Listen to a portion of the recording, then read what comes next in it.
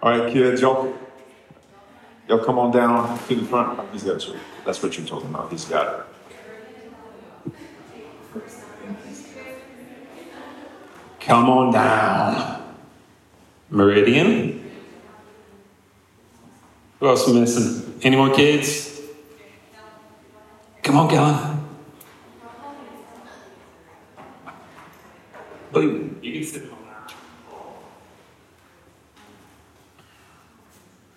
You guys look so good. So cute. Who knows they're cute? None of y'all? None of y'all think y'all are cute? We need to take a picture of them. Look at it. Huh? No. So how many know that Jesus has a few titles? Who knows what I'm talking about? Titles, names.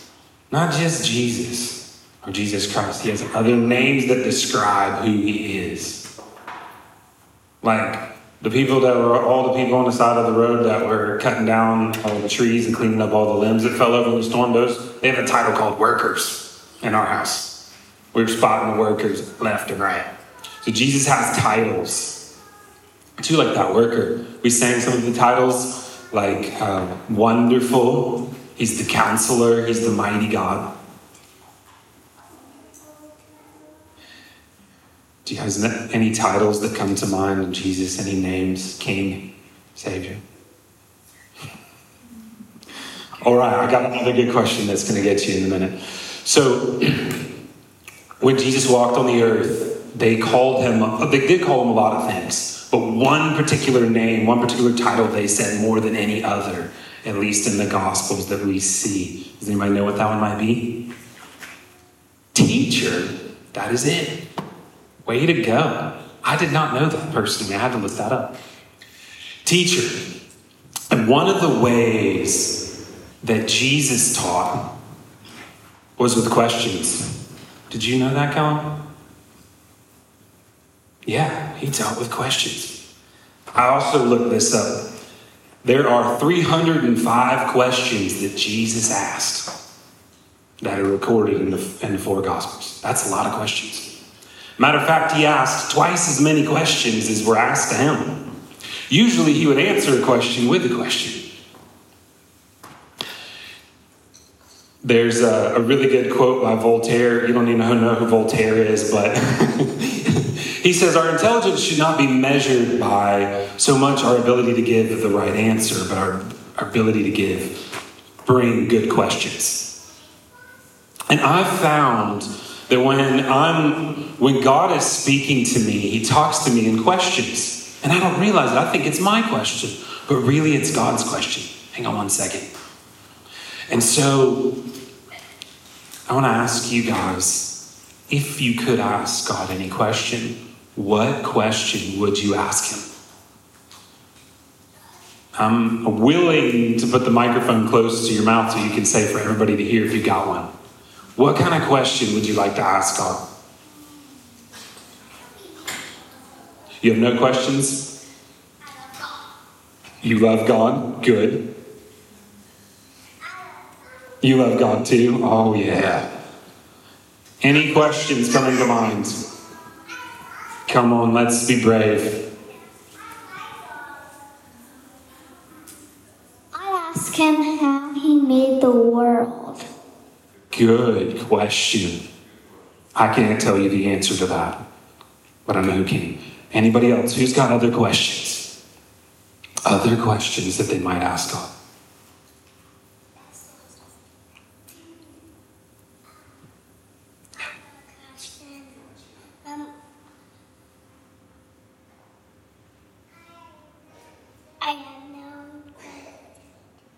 Slipped your mind? Yeah, it happens. I'm getting stage fright too. Hey, so any more questions? One last call. All right. Well, let me just say, when you're reading the scriptures, especially, and say, like, I don't know how y'all do it. Occasionally, we read from the Jesus Storybook. Obviously, we do that upstairs every Sunday. And questions come to your mind as you're reading the scriptures. That's a good time to ask those to God and to expect he's going to tell you the answer and he's probably going to give you more questions as you're like, well, what does this mean, Lord? And the next thing you know, you got another question. Well, you know what, really, I need to know what that means before I can ask what that means. All right, I'm going to pray for you guys. You can go upstairs. Yeah, I bet he's silly to you all the time. God, I just thank you for each one of these beautiful, beautiful babies. And I thank you, Holy Spirit, that you are their teacher. And you want them to ask really good questions. Would you drop those questions in their spirit that draw upon more questions and more questions, and they would just find themselves completely lost in the mystery in the most wonderful way. In Jesus' name, amen.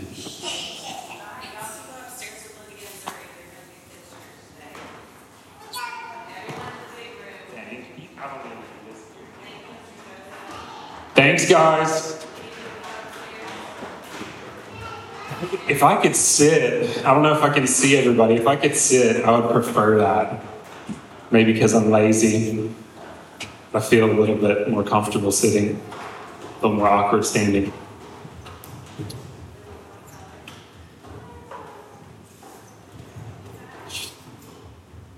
All right, I'm gonna pray and then get into it. Holy Spirit, I thank you so much for your presence with us. Thank you that you know us, that you are with us, that you want to speak to us always. And we just invite you, Holy Spirit, go free. Have your way. Change the way we think. In Jesus' name. I wanted to start to say, man, worship was amazing this morning. I was getting rocked. And I'm just so thankful to be able to come here on Sundays. Honestly, I was thinking back, like, there's...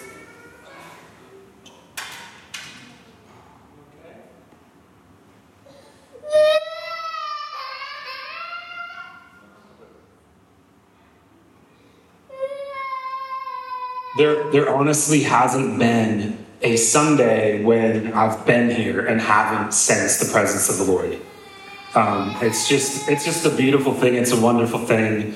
The verse that comes to mind, where two or more are gathered in his name, there he is in the midst of us. And I would love to think that I can get everything I need from God, and fully mature on my own. Because I'm kind of comfortable on my own. But that's just not how God made it. It's actually like we are a body, and it's something crazy, like how in his, he loves his infinite to try.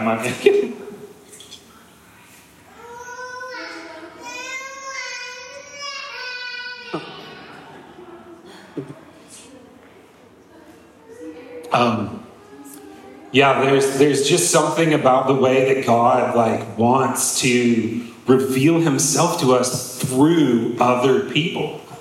And we all have a direct connection. There is no, Jesus is the mediator, but he is the God man. He is the God man. And so we have this direct connection, and yet he wants to reveal himself through his body and through each other in this beautiful way that humbles us. And it's not a bad thing, because we also get to participate and be like the revelation of God to somebody. And it is the Holy Spirit working through us. I've studied this before about church growth as far as in the epistles. And, often Paul is saying it's through speaking the truth to one another in love. We grow through ministering to one another. It's a crazy thing. And so, just really thankful to be here, to worship and to experience the Lord. Some Sundays when I've been worshiping, I thought I was coming out of my skin, just blasted. And one thing, this morning as we were worshiping, there's this song and he talks about turning our bitter waters to sweet. And that just rocks me because, and I'll get into a little bit of my journey, but there was a long season of 10 years of bitterness in my soul. And the Lord has turned that into sweet.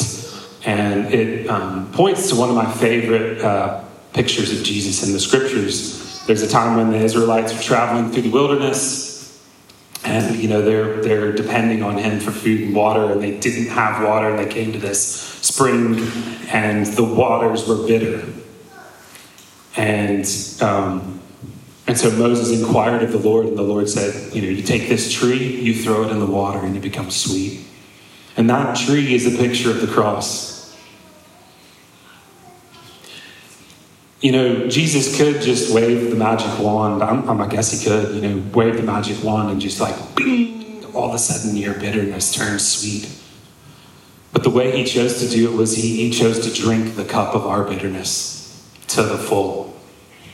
Every bit of bitterness in the whole world, he drank so we could drink the sweetness of his Spirit. And I just love that picture and how he changes our bitter waters sweet. And ultimately, the Holy Spirit is always trying to point us back to who Jesus is. Because salvation is a person. It's not just a work, but it's who he is and what he did.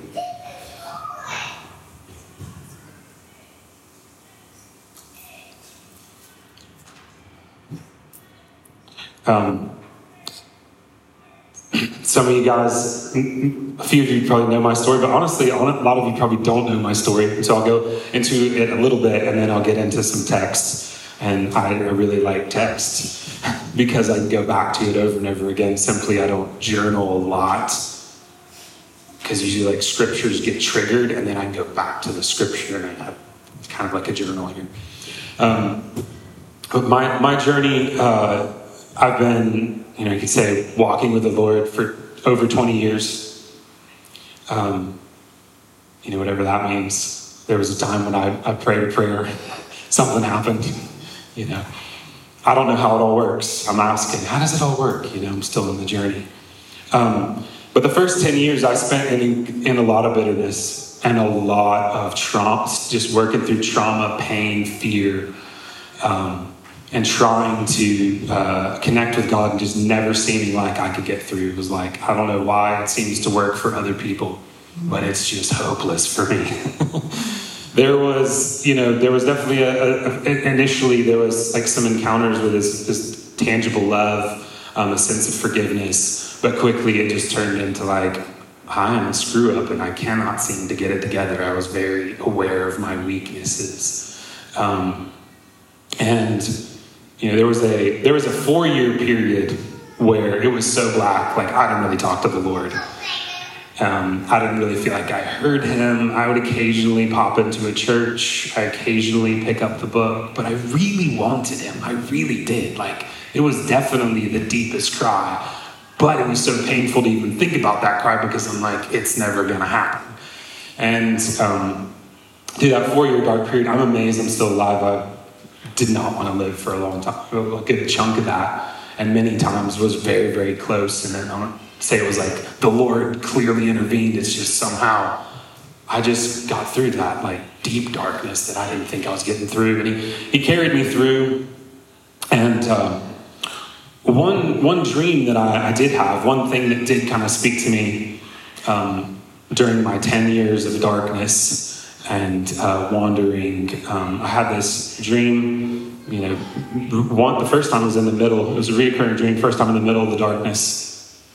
And in the dream, I won't go into all the details, but I was playing the guitar, and I played the guitar in worship, and didn't through this 10 years, but I had when I first encountered the Lord. And in this dream, I'm singing a song, and I feel like this excitement, like I am about to encounter God. I am about to like experience this breakthrough. This thing is gonna break wide open, and I'm feeling this excitement, this chase, this pursuit, and I start singing this song in the dream, and I start singing, "Open to me, open to me, open to me," and I just sing it, and I'm feeling like, yes, this is almost it. This is going to be it. And then the dream ends. I would wake up in the middle of the night, very aware of the dream. It was very, very vivid. And I would feel like this chase, like this pursuit still tangible on my soul. and then it would slowly start to fade. And then, and I'd have hope for like 2 weeks. It was really sad. I'd pray for a solid hour that next day. All right, I'm going to do this thing. I'm going to pray. And I would pray. I even wrote a song, and sang this song, Open to Me. And it's like after 2 weeks, I'm like, yeah, this is never going to work.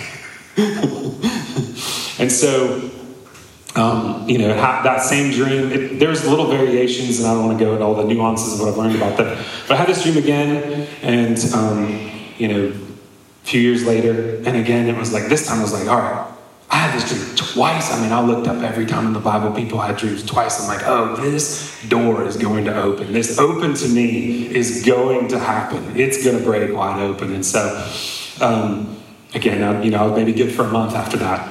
Like, I'm going to go to church. I'm going to read my Bible. I'm going to pray. I am going to find the breakthrough. And in this 10 years, I had everybody pray for me. I went to all the conferences. I tried what I could. Went to the inner healings and all that stuff. And, so anyways, fast forward to 10 years walking with the Lord, and I have this third time I had the dream. But it was a little different this time. In this dream, and it was very, very similar, like the room and everything, the feel. In this dream, I have this peace, and I look up in the sky, and I see Daddy smile. And in this dream, I start just crying, and I'm like, Dad, I'm so sorry. Like, how could I have ever doubted your love? How can I? I'm so sorry. It was beautiful repentance. I'm so sorry. I will never question your love again. I just really felt that in the dream.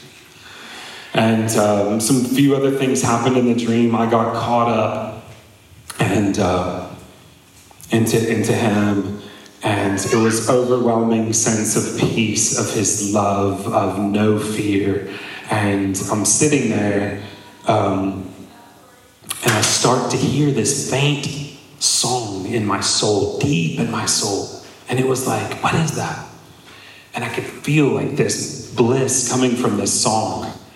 And it was over and over again. And I was like, and I started to hear it, and it got louder. And every time the voice got louder, like the intensity of his bliss and his joy got louder. And he sang. And what he was singing was, open to me, open to me, open to me, and let me love somebody. And he sang it over and over again. And I woke up even hearing that song still in my soul. And in that moment, I was completely undone, because I realized I've been trying to get God to open to me. He's been trying to get me to open to him. When we're in the midst of darkness, it's really hard to know what's going on. It's hard to see. But when lights flip on, you're like, oh, whoops. And that's what the Holy Spirit wants to do for us. He wants to flip the lights on. And that began a journey. I didn't feel a ton different after that, but it began a journey of me all of a sudden asking all different questions. Instead of God open to me, it was God, how? I'm so hurt. How do I open to you? How? What is this thing called open to you? You seem a million miles away, and yet you're saying you're on the inside. What?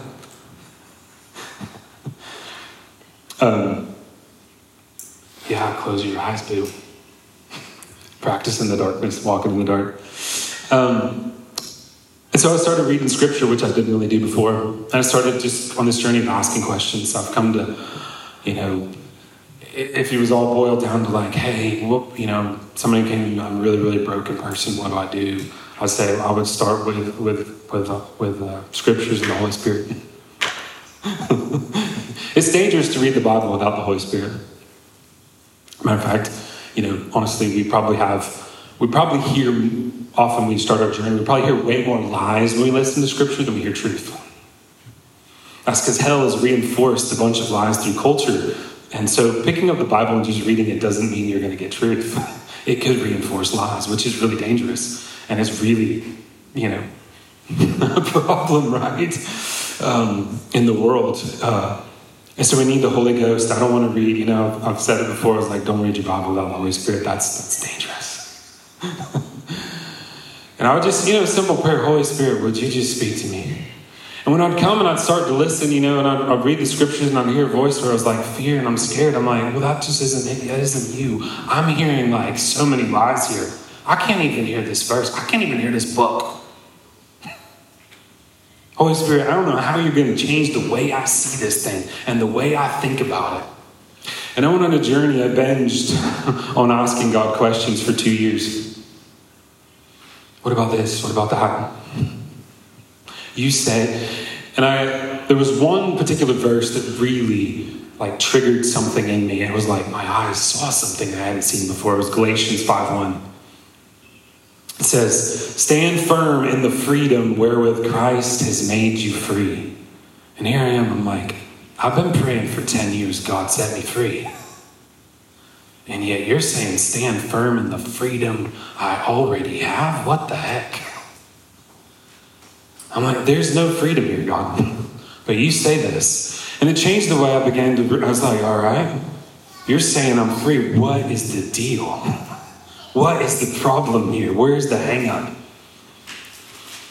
And I took that, I began to study freedom, began to look into it more, began to get mystified by Paul's writings. You're a saint.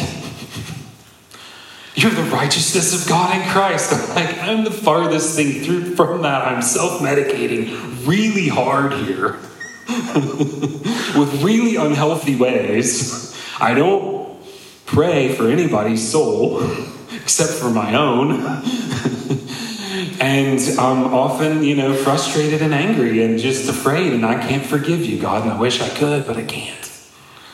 And so I began to just continue to ask questions, and I found this verse, you will know that you will know the truth, and the truth will set you free. It's John 8:30. It says, if you continue in my word, you're truly my disciples, and you'll know the truth, and the truth will set you free. For whom the Son has set free is free indeed. And there it was again, and it began this journey of like, I just need to know the truth. Like, it began to at least, the thing about being in darkness and the thing about pain is like, it would be so much easier if we knew what the problem was. But most of the time, we don't know what the problem is. So we don't even know the right thing to pray because we don't know what the pain is. Like, why the pain is there. And that's what really hurts the worst. It's like, if you kind of know what the problem is, you're like, you can cope with it better. And I just couldn't see that the problem, but this, when I saw this verse, it began to like, for me, it was like, I see what the problem is here. I believe a lot of lies. And I can't seem to make it stop, but I see what the problem is. If I could just figure out how to stop believing the lies and believe the truth, things would really change you. And so it was a big relief for me. And I don't know how it just slowly over the course of a couple of years, it just began like just lies one after another. It just began to fall off. I just began to see grace in a whole new light. I began to read verses, like I would read a verse where, Jesus says, if you seek to save your life, you'll lose it. But if you seek to lose your life, you'll find it. And I'm like, I can't do that. And all this, and I would feel afraid about it. I would feel like frustrated about it. I didn't want to read that verse. And all of a sudden, as I'm realizing it's grace, it's Him. All of a sudden, it's like I could read that verse and go, wait, Jesus, you're not saying, hey, buddy, pick it up. Pick yourself up by your bootstraps. Get a grip. If you want to find me, you got to lose your life. You're saying like, hey, I'm right here with you. I'm going to help you lose your life. You can't do any of this on your own. I found this encouraging voice. It was the Lord. I was like, oh my gosh, I found the whisper of God. Like, these verses that scared me, I was hearing this voice saying, I've got to do it in my own strength. And now I hear them, and it's like I hear your comfort. Saying, you can never do that in your own strength. I never wanted you to try in your own strength.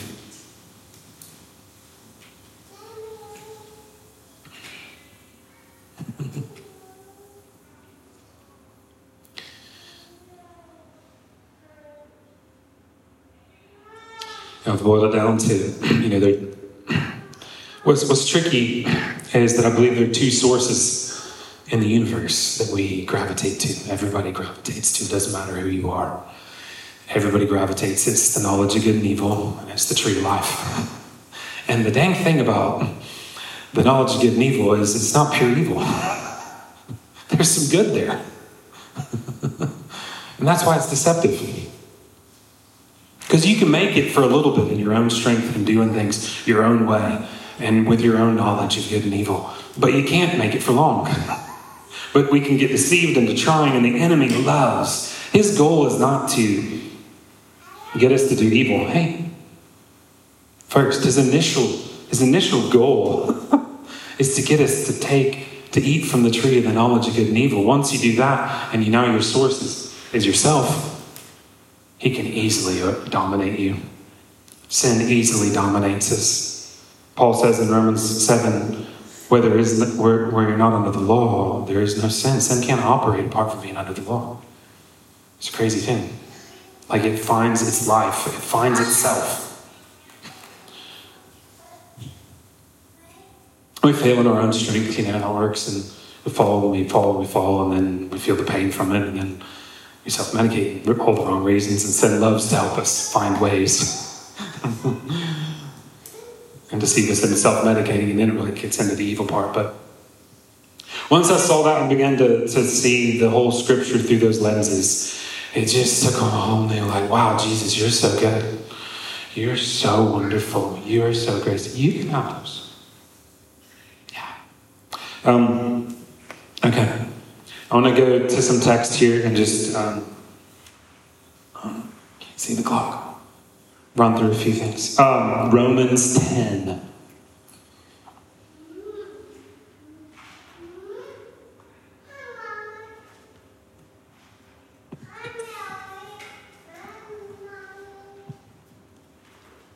I read out of the King James.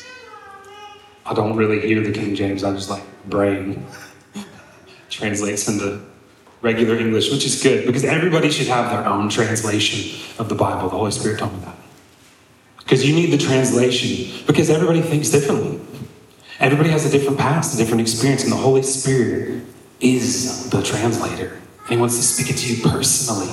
Now, I love all the different translations. I read all of them. Even the crazy message, which, half the time I'm like, what the heck? But sometimes I'm like, wow, that's really good. And I like to read in Greek and I like to read in Hebrew, but I love what Smith Wigglesworth says. Some like to read their Bible in Greek, some like to read in Hebrew. I like to read it in the Holy Ghost. Romans 10, I want to read these first 4 verses. Brothers, my heart's desire and prayer to God for Israel is that they may be saved. Good prayer. For I bear them witness that they have a zeal for God, but not according to knowledge. For they, being ignorant of God's righteousness and seeking to establish their own righteousness, have not submitted to the righteousness of God. For Christ is the end of the law for righteousness to everyone who believes.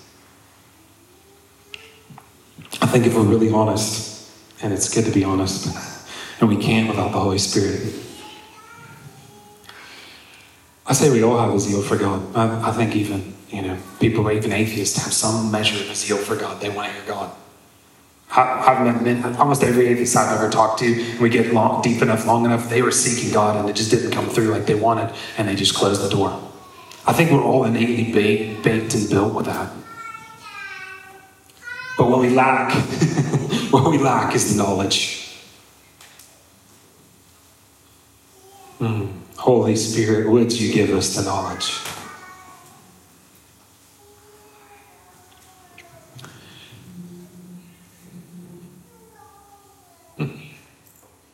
I had this encounter one time. I was at this massive church. They were worshiping, and I was feeling this passion, just I want to get you, God, today. And I was feeling this passion. I thought, man, he just really loves this passion. He must just really, it's like he must only like it when I used to think he only was really excited about me when I felt this passion. I was so wrong. And I was feeling all this passion, and then I heard him say, the first thing he said was, how many fruits of the Spirit are there? I'm not joking. This just came out of my car. I'm like, 9? He's like, nope. I opened my Bible. I was like, what the heck? I looked and it said, the singular fruit of the Spirit.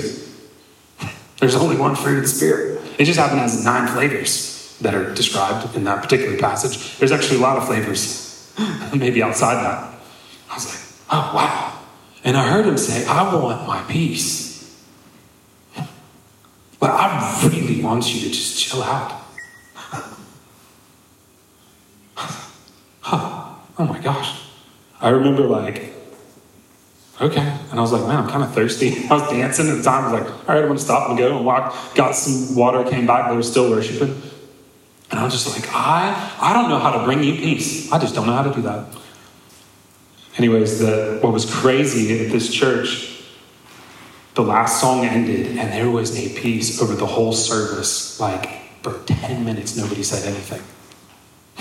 The guy got up to speak and he goes, I was going to speak on hungering for God and passion for God. I can't. I've never been under the weighty presence of a peace like this before. It's seen 1,000 people just in absolute silence. I think we need to go home. Like I was like, I've come to learn that, I want the Holy Spirit wants to be everything for us. Like he wants to be our faith. He wants to be our zeal. I want to give up my zeal for his zeal. He says, my house will be a house of prayer for all nations. It's the zeal of the Lord. And I want to surrender to him. I want to let go to him. If he wants to, buzz through me in zeal and my emotions all just get inflamed with passion, that's good. If he wants to buzz through me with peace, if I don't need to feel anything, it doesn't matter anymore. I want him. Like my things, I can get so caught up in what I'm feeling and thinking that I get off the knowledge of God. I get out of the knowledge of just surrendering to him. Like verse 3, for they being ignorant of God's righteousness and seeking to establish their own righteousness have not submitted to the righteousness of God. That's a crazy thing. It's still going on. They're passionately seeking their own righteousness and missing the gift. It's crazy. I think if we're honest, we're all ignorant of God's righteousness in some measure. There is a deepening he wants of us to know his righteousness in us. There is a deepening of surrender. I'm on a journey. I don't know. I've been saying it to myself like this. Until my shadow is healing people like Peter's, there is a lot more of unpacking of what God has put in me to happen. There's a lot more of surrender he wants to bring me to. There's a lot more of repentance that needs to happen in my soul because the fullness of God dwells in us. It all came in the new covenant. It all came in him. There's no more getting more of God in us. There's just more of that flow coming out of us. I love feeling held by God. I mean, that's what I felt this morning. It was like, man, you're just holding me. I feel held. But the reality is we are as held as we will ever be all the time. His grip doesn't loosen up sometimes. Like I wish I could see it when junk hits the fan and you start really feeling stuff and you get pulled out of the truth and pulled out of your spirit and the reality of your union and you start feeling the stuff. You're getting influenced by hell and the lies. I've been there and done that. My first 10 years, shame, guilt, and condemnation was a daily. And by his grace, I can say I've been, over a decade. I just don't feel that. I just don't experience that.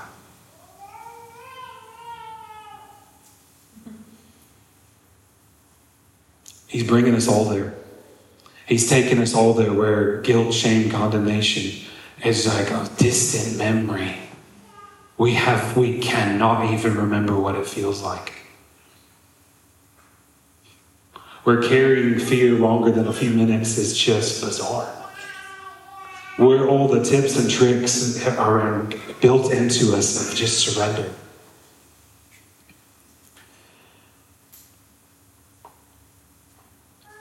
I want to suggest that God's righteousness encompasses everything that we need. It encompasses his joy. It encompasses his peace. It encompasses his surrender. It encompasses his humility. It encompasses his faith. Whatever you need, whatever that thing is, like we've all seen these tracks where it's like, I'm over here.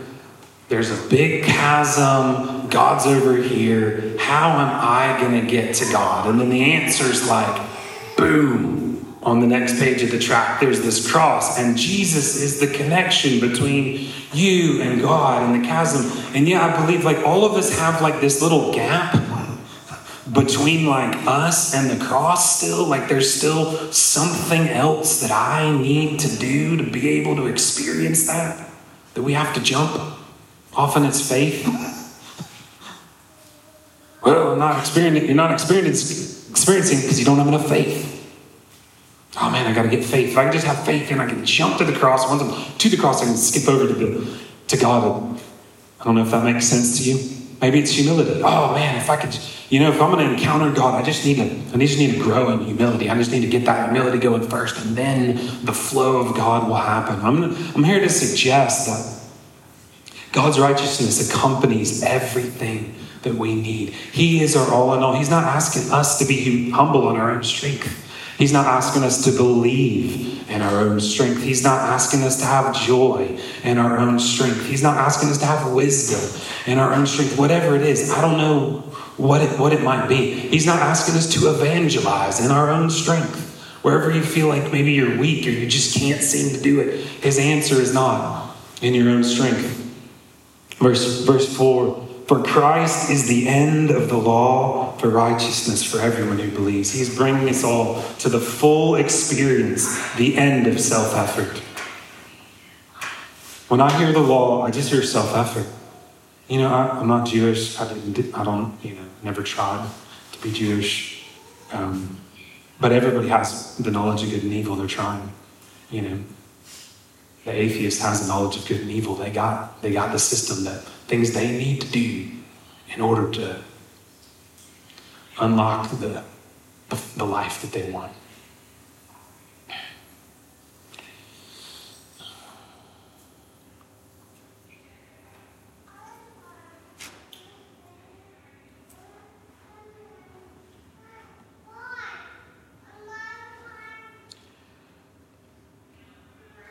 I'm going to just kind of blaze through some scripture here, I think, but I love context. I love context. And if something just doesn't seem to fit with the picture of Jesus hanging on the tree and him raising, if it doesn't look like, one of my favorite pictures of Jesus and who we are and who God is Jesus is the true vine, and we are the branches.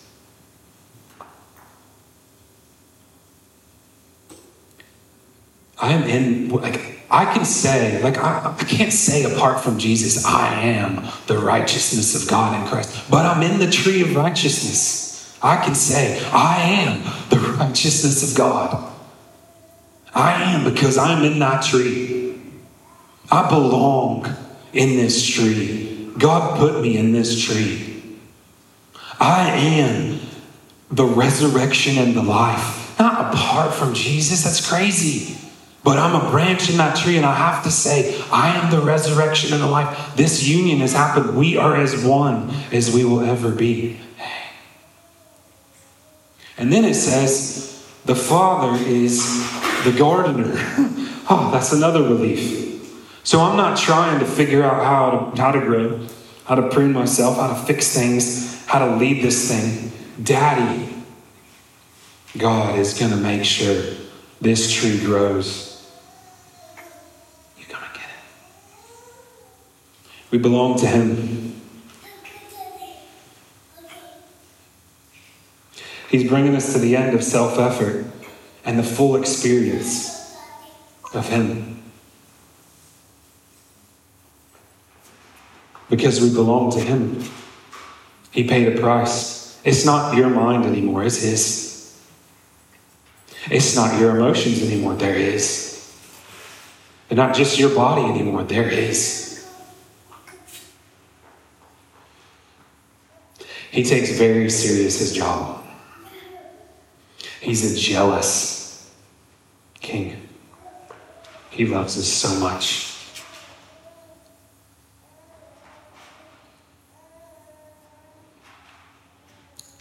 All right, I'm going to blaze through this scripture for real.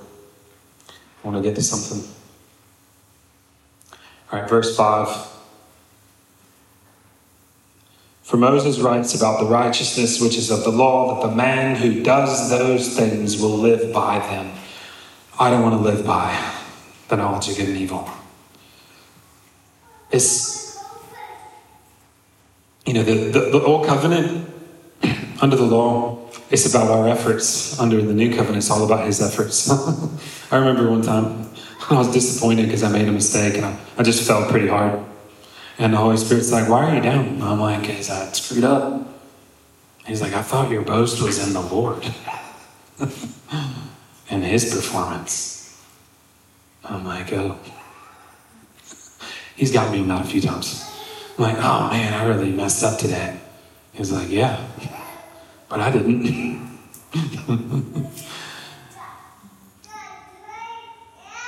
The righteousness of faith speaks in this way. Do not say in your heart, who will ascend into heaven? That is to bring Christ down from above. Or who will descend into the abyss? That is to bring Christ up from the dead. But what does it say? The word is near you. It's in your mouth. It's in your heart. That is the word of faith which we preach. Some of you might have gone negative when you heard the word of faith. There's a movement that, maybe sometimes can teach formulas and people try to copy the formulas. But I want to argue that Jesus, or Paul here, he preached the word of faith. The Holy Ghost preaches the word of faith. This word of faith is Christ himself. He believes. One of my favorite things is when God says to me, is like when he says, hey, I believe in you. Like, hey, my faith is not rocked by what just happened and what's going on in the world. I believe. Draw on that faith. Let that faith that is eternal rise up inside of you.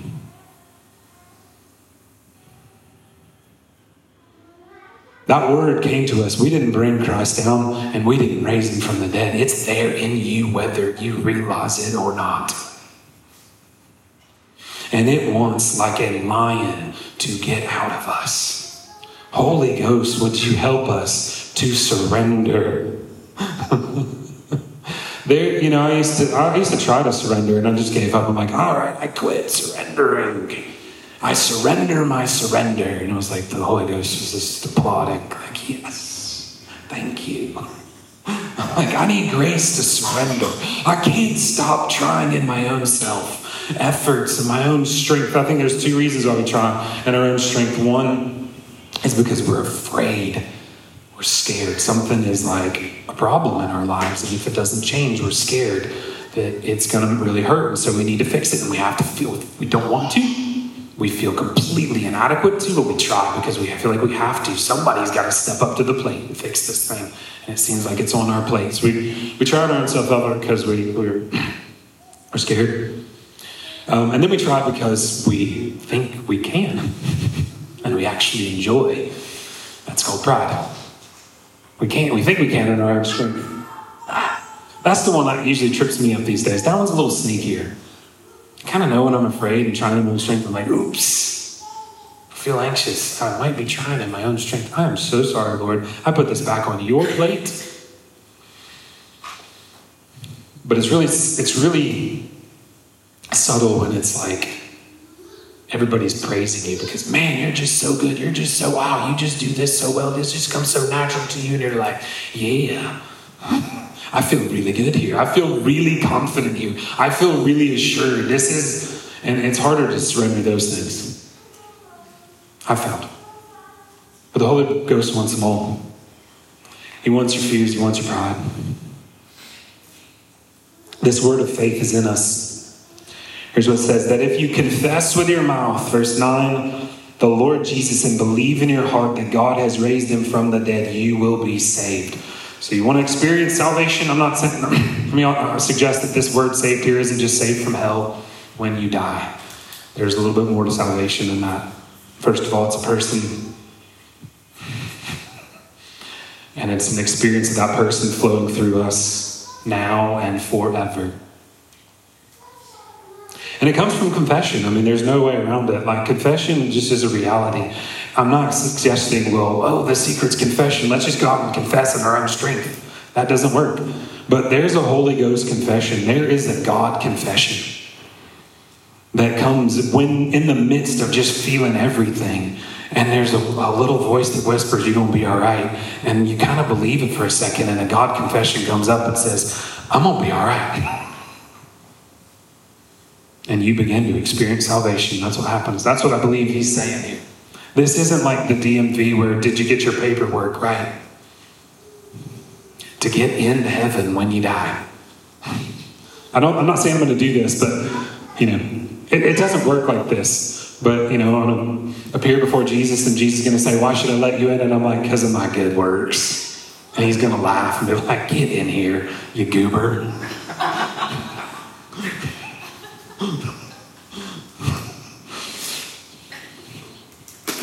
And this, confess with your mouth, the Lord Jesus has raised, it's like, okay, I got to believe the Lord raised Jesus. He's King, Lord Jesus, God raised you from the dead. Okay, I get that confession, right? Oh, I got to believe in my heart. Oh, man, what does that feel like? Oh, that can take you down a rabbit hole. What does it feel like to believe? Everybody's got their own definition of what that feels like. Maybe it's a choice. I believe faith is a choice. I could be wrong, but it might have no feeling go with it at all. I've seen big mountains move with a choice. I feel awful, but I hear a voice, a whisper, says, this thing's got to go. And I'm like, you know what? I choose to believe that little whisper over everything I feel. This thing has to move. And a couple days later, that thing has moved. I don't know how. I didn't feel. It just moved. For with the heart, one believes unto righteousness. I don't know how it works. It's a choice. You just say, yep. And the next thing you know, righteousness starts flowing out of your heart. And when the mouth confession is made to salvation, the next thing you know, you can't help but say, I'm pretty good looking. God said I'm good looking. I am good looking. For the scripture says, whoever believes on him will not be put to shame. For there is no distinction between Jews and Greek. For the same Lord over all is rich to all who call upon his name. No one gets little Jesus, they get the full Jesus. He is rich to all who call upon his name. For whoever calls on the name of the Lord, is present tense, calls on the name of the Lord will be saved, will experience salvation now and forever.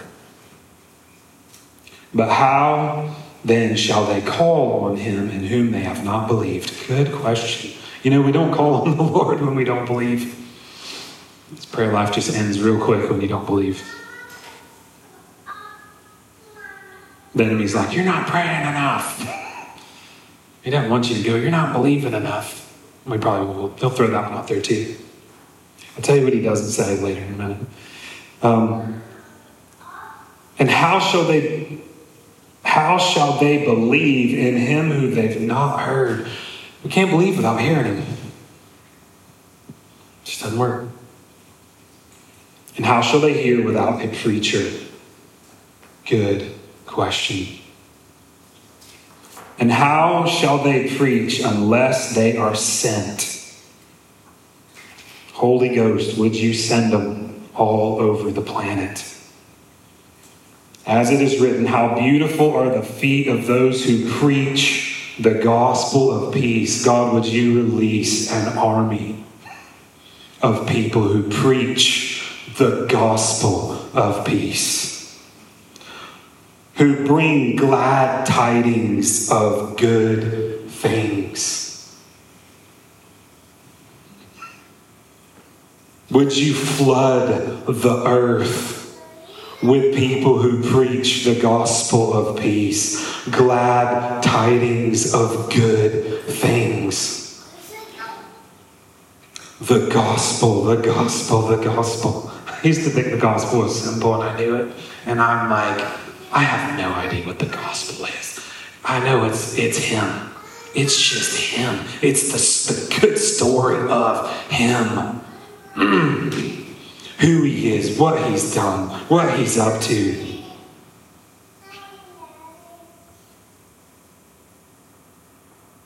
You know you're hearing good preaching when it's easy to believe. That's what I say.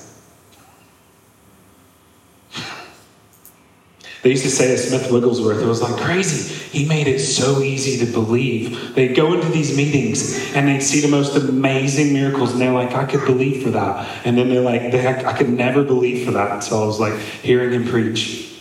God wants to release an anointing on people where their preaching makes it so easy for us to believe. God is not trying to make it hard to believe. I promise you. Jesus, he asked a lot like, why didn't you? Not like, man, it's really hard. It's so hard. You're going to need to work to get it to believe. The question is, why is it so hard for you? Because I'm not trying to make it hard. Jesus, would you reveal to us you're not trying to make faith hard. You're trying to make it so easy for us. You want to release the preachers of the gospel who make it so easy to believe.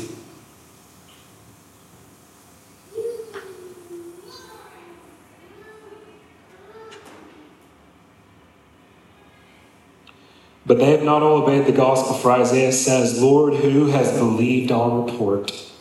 So then faith comes by hearing, and hearing by the word of God. In this context, I just want to suggest a couple things as I land this plane. In this context, where he's saying faith comes, it just happens. It's a byproduct of hearing. If I need faith, if you need faith, you kind of need to hear him. It's called relationship. The new covenant is a relationship. He is not asking you to do anything without him and anything outside of relationship.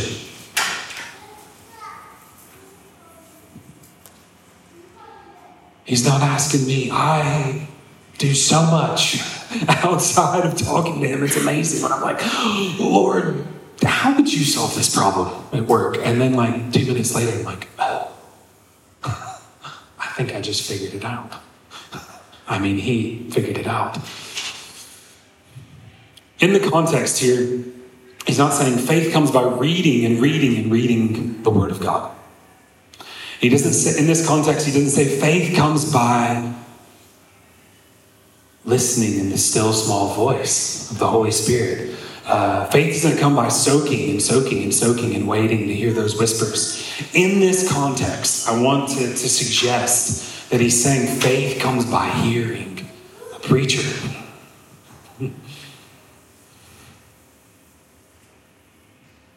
In 1 Corinthians 1, he talks about, God has chosen the foolishness of preaching for us to experience salvation. He's not talking again, saved has been a word that's been completely robbed by religion. We've lost so many things to religion. I'm trying to get a bunch of stuff back that I gave over to religion. But saved is not going to heaven when you die, and that's it. It is that, but more. Actually, we're seated in heavenly places right now. Salvation, he's saying he has chosen through the foolishness of preaching that we experience continually salvation. continually. I need to hear it every day. I need to hear the gospel every day. I used to think I was something. I'm like, I don't need preaching. I can hear the Holy Ghost myself with the Bible. And I do.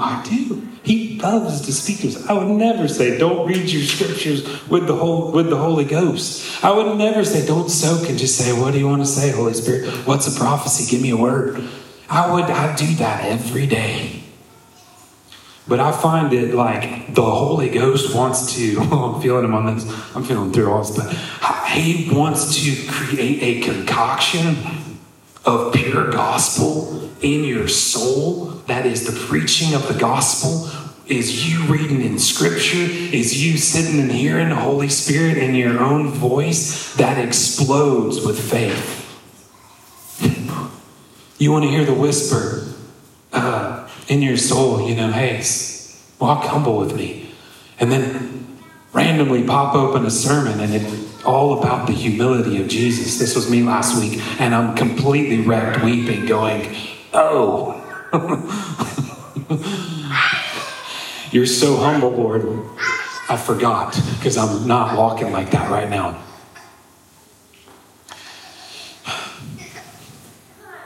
There are some preachers I really enjoy. I'm just like, I burn sometimes when I hear them. And then I hear the same message 2 months later. I'm like, why did I not stay in this thing? I have not walked in it.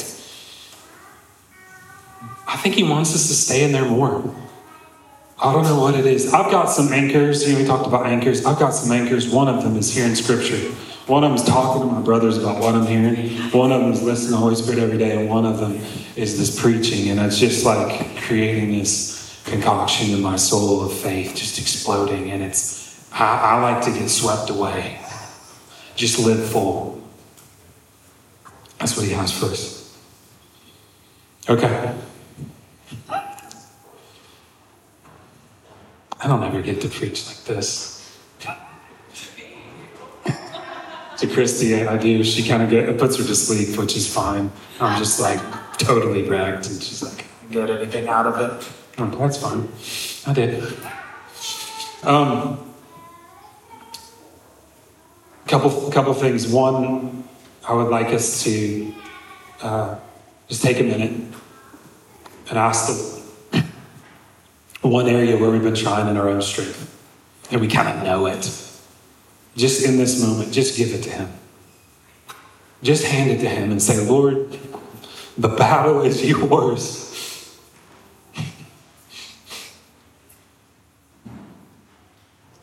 The battle is yours, Lord. I don't want to fight this thing without you.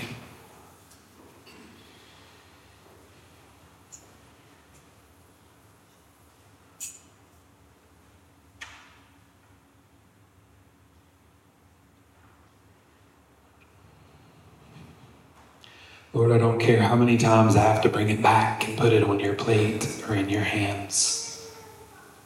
I want to keep it in your hands. I want to contact you there in the transit, in the exchange of what I've been carrying, and you taking it back. You want to take it.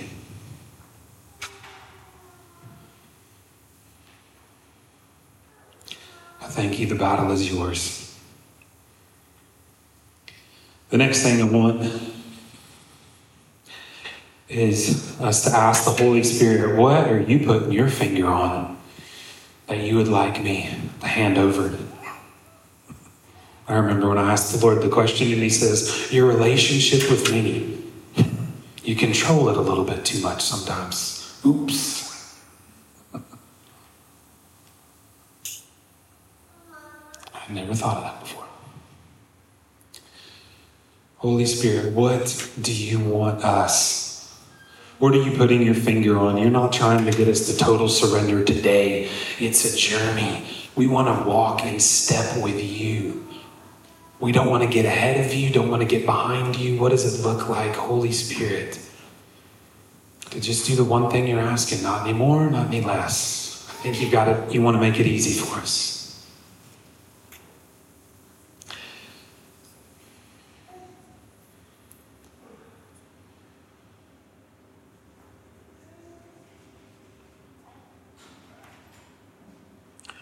All right, and then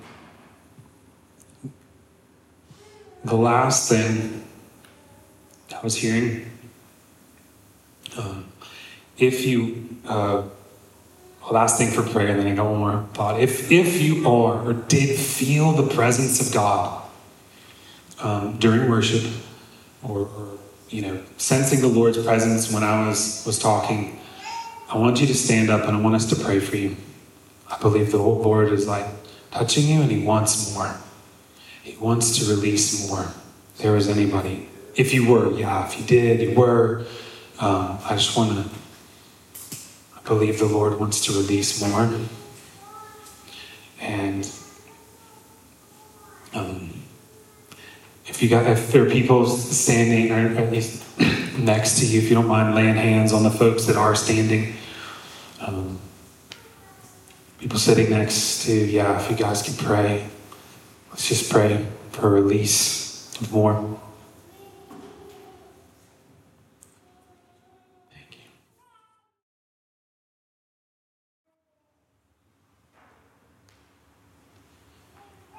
Thank you, Lord.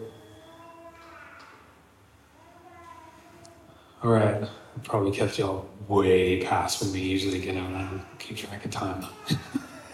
Thank you. I appreciate your patience. The last thing I was hearing in my heart, there are some of us who've been waiting to hear from the Lord, and it's like, I can't hear. I think He's drawing you into the wilderness to speak sweetly to you. That's what He does. I pray that hope would trigger in your soul to go, He's about to just whisper something that unlocks me like I've never been unlocked before. It causes His goodies and the glad tidings of good things to explode out of my soul. Amen. Amen. Thank you, Joseph. I've got lots of golden nuggets out of there. I'm going to be going back to. Good stuff. Thank you for sharing.